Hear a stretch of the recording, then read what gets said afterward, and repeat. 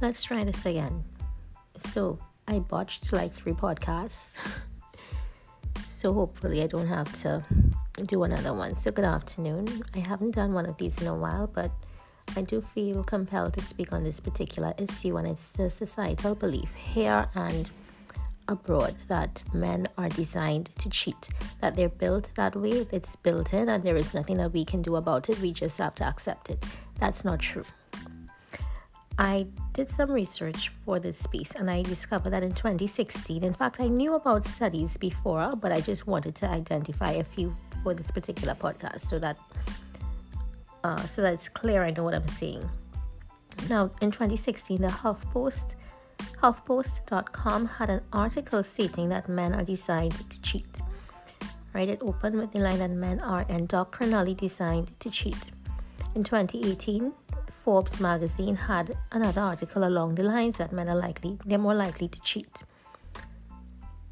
But I want you to know that a man does not have to cheat.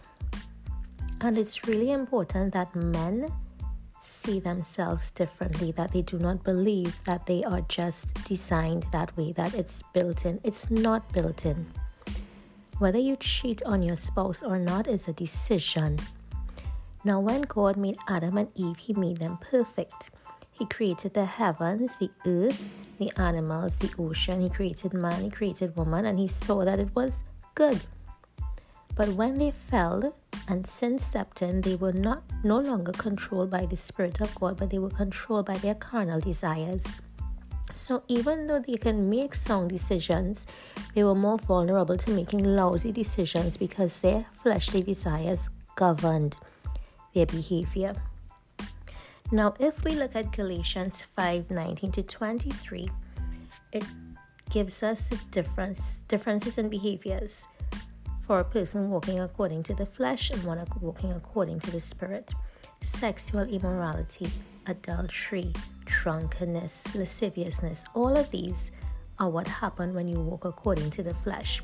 But meekness, temperance, a couple of examples, are what happens when you walk according to the Spirit. So if you walk according to the Spirit, temperance is something you should show, and temperance should also show up in your sexual behavior. Now, I looked at another article from marieclaire.com in November of 2021 that this particular journalist did some research into why men cheat. And she discovered that a lot of them cheat because their wives don't validate their masculinity. They don't show them enough affection.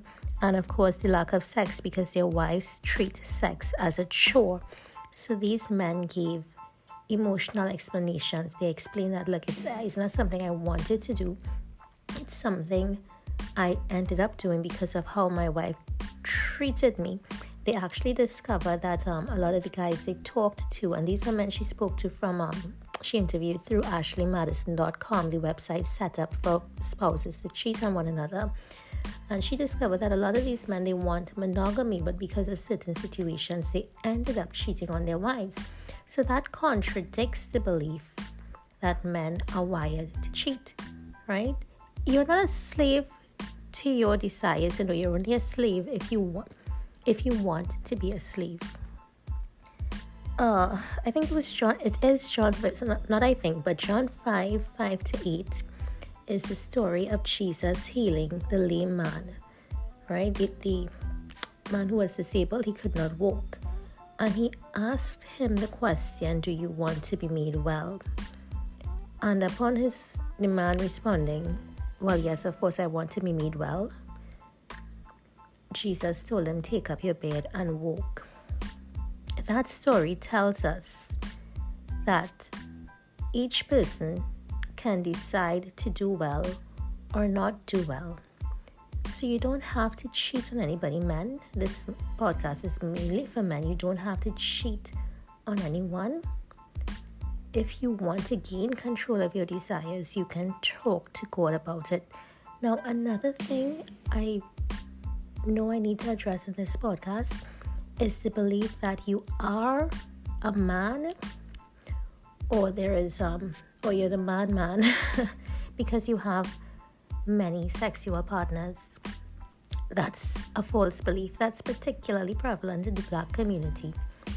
And I know in my country, and this is based on my interaction with some men, right? What I've experienced and what I've observed, that a lot of men in the Black community think that if they can feed several families, they're important, they're doing something well. But the Bible sees you differently. And God doesn't think you're a man, or that you wear a crown because you have a lot of sexual partners. He actually shuns people like that. He considers them slaves to their desires.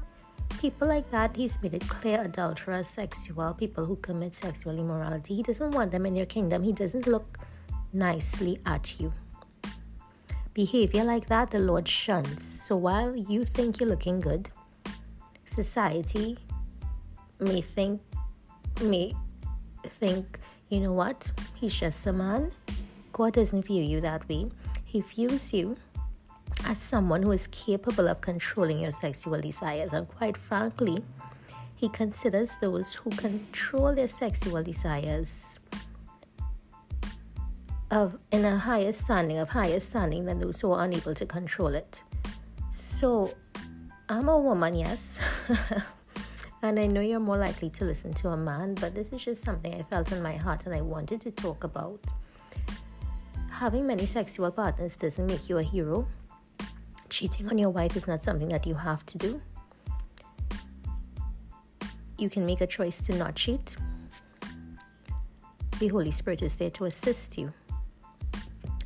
So the choice is really yours. Stop looking at yourself the way society looks at you. Stop looking at yourself the way the world looks at you, and begin to look at yourself the way God looks at you. Consider His blueprint for manhood.